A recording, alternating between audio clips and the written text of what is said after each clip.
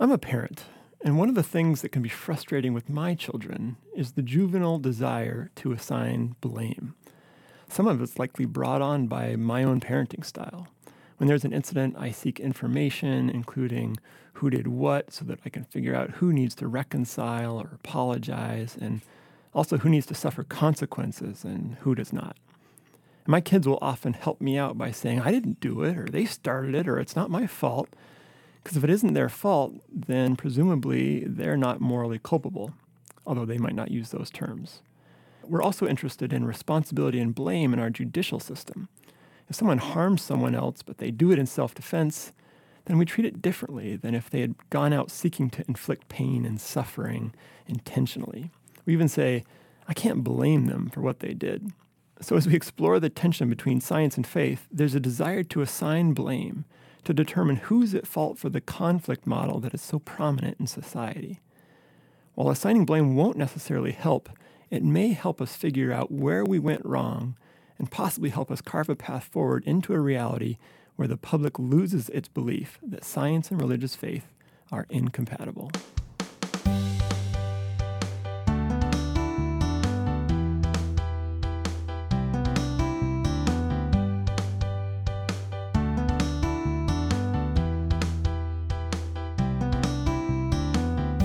Hello, and welcome to the Disciple Science Podcast.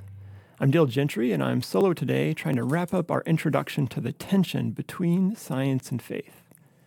I want to start by summarizing a few of our recent podcasts and then moving forward to see how we can get from a time where there was no conflict between studying nature and being a Christian to a time when there was tension, and then tease a path into a future where they can coexist peacefully once again.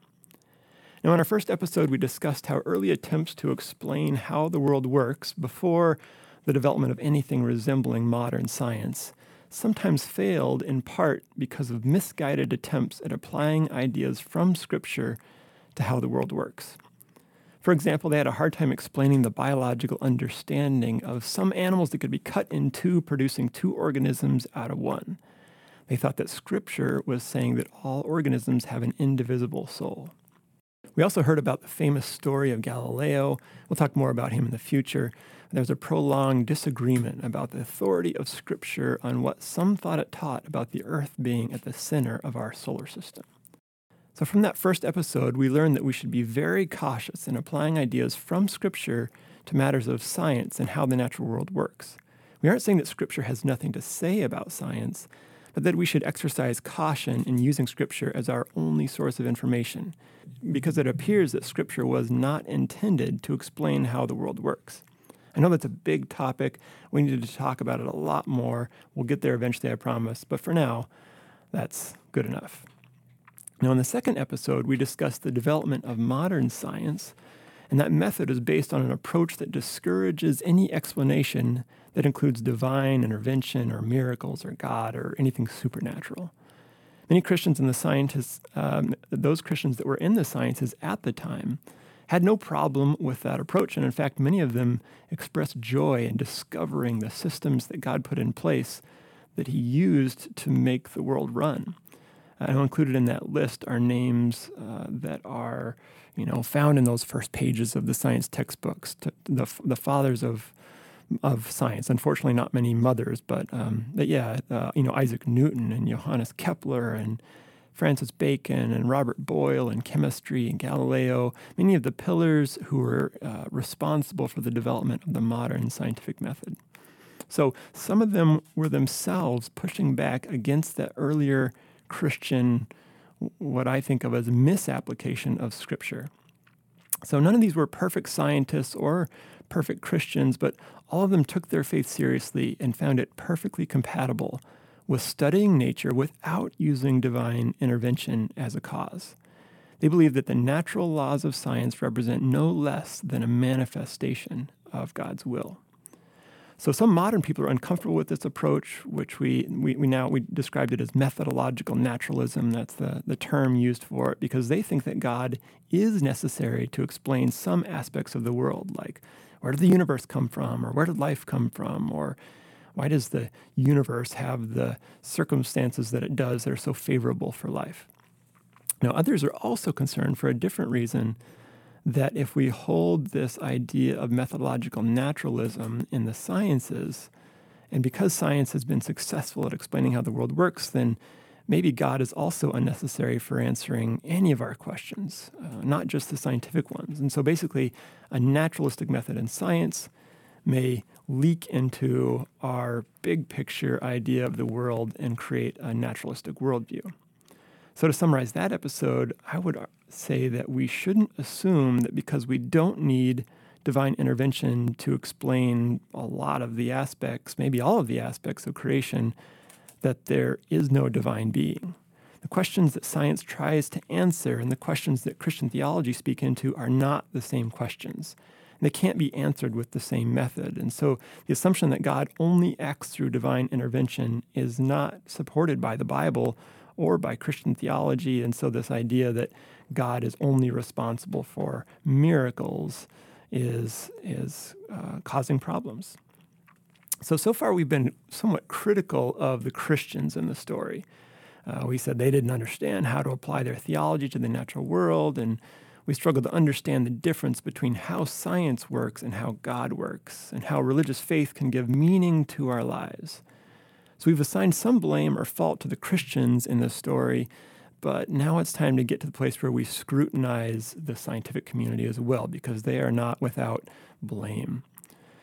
So because we were fearful of, because some people, as I mentioned, some people were fearful that the effectiveness of a naturalistic approach to science might leak to godless beliefs, that actually did come true. So it turns out that there were philosophers and scientists during this period called the Enlightenment, and the period after that, the post-Enlightenment period, that were convinced that because we don't need divine intervention to explain how the world works, then maybe we don't need a divine being or a religion in any form. And in the video, we highlight Richard Dawkins as a modern scientist who uses that view, but he had predecessors. So the dominant view is that these predecessors, the people before Darwin, these atheists, were not trying to, so the dominant view is that they didn't discover a conflict between science and Christianity. They created one to support their own beliefs. So just a few names, most of which will be recognizable, at least to some of you. There's this Scottish philosopher in the 1700s named David Hume. And he really criticized the idea of miracles, like we heard Dawkins do. He said that the Christian religion not only was at first attended with miracles, but even at this day cannot be believed by any reasonable person without one. So he just thought it was foolish to believe in Christianity. And as we dismissed the idea of miracles, he said Christianity needed to go with it. John Tyndall was an Irish physicist, and he fought against religion later in the 1800s, in the late 1800s. And so previously scientists sought to get supernatural explanations out of science, as we talked about. That was the idea of methodological naturalism. But he sought to get them out of all phases of life and to replace this reverence for God and the social structure of religion with reverence for science. And actually some of the social sciences grew out of his and others' attempt to understand humanity as a byproduct of evolutionary mechanisms. And so he wanted to use science to explain why humans were the way they are and be done with religion. And then really famously, there was this guy named Thomas Huxley. He was a British biologist, friend of Charles Darwin. He's sometimes described as Darwin's bulldog, because anybody that pushed back against Darwin's ideas would get their hand bitten by Huxley. And he was a critic of organized religion, and he was kind of the intellectual mentor, I would argue, of people like Dawkins, who believed that science just dismissed any need for God.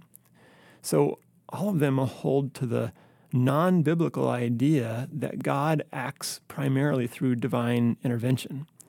And if a divine intervention isn't needed to explain the world, then there must not be a God. So many historians and scholars in modern day recognize that the early Christians were over-interpreting Scripture to apply to the natural world, and these scientists were over-interpreting science. They try and dismiss the existence of supernatural beings. They thought because science could exist without divine intervention, then there must not be anything divine, period.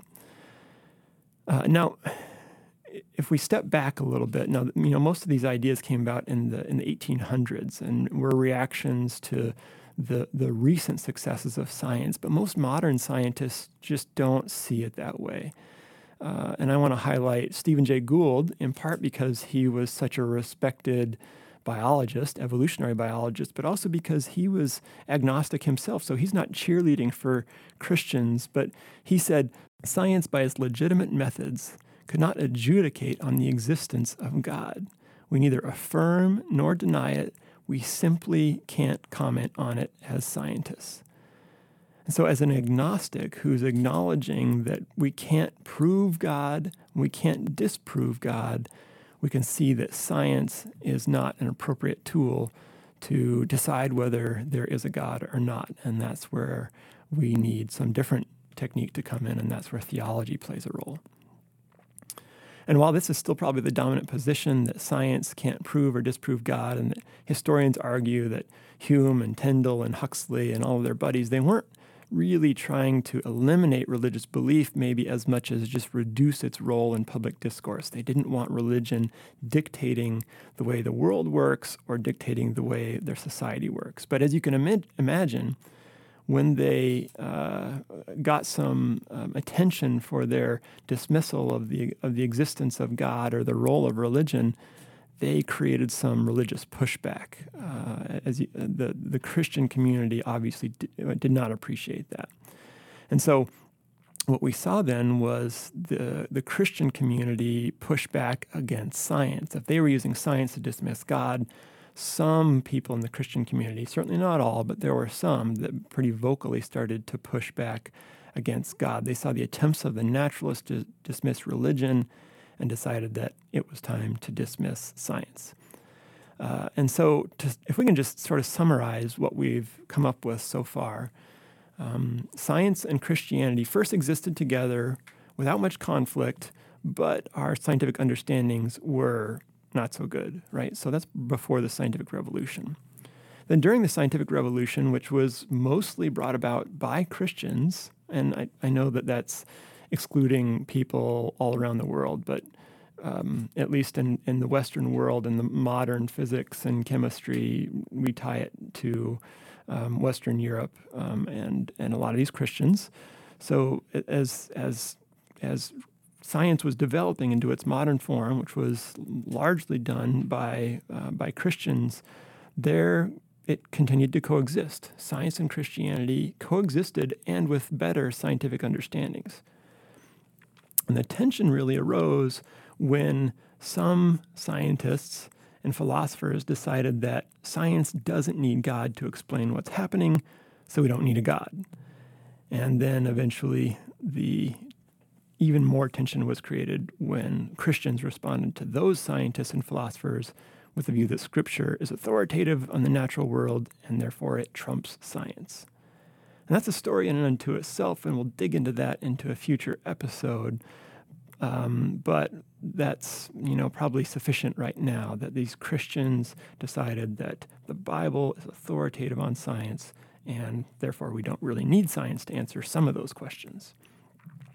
So the root of the conflict then is in the presentation of science and faith as an either-or dualistic decision where Christians have to choose science or their commitment to the Scriptures and their faith, but they can't have both. That we feel like we have to choose. But I'm really convinced that this is a false dichotomy. We can have a high view of Scripture and generally trust the findings of science.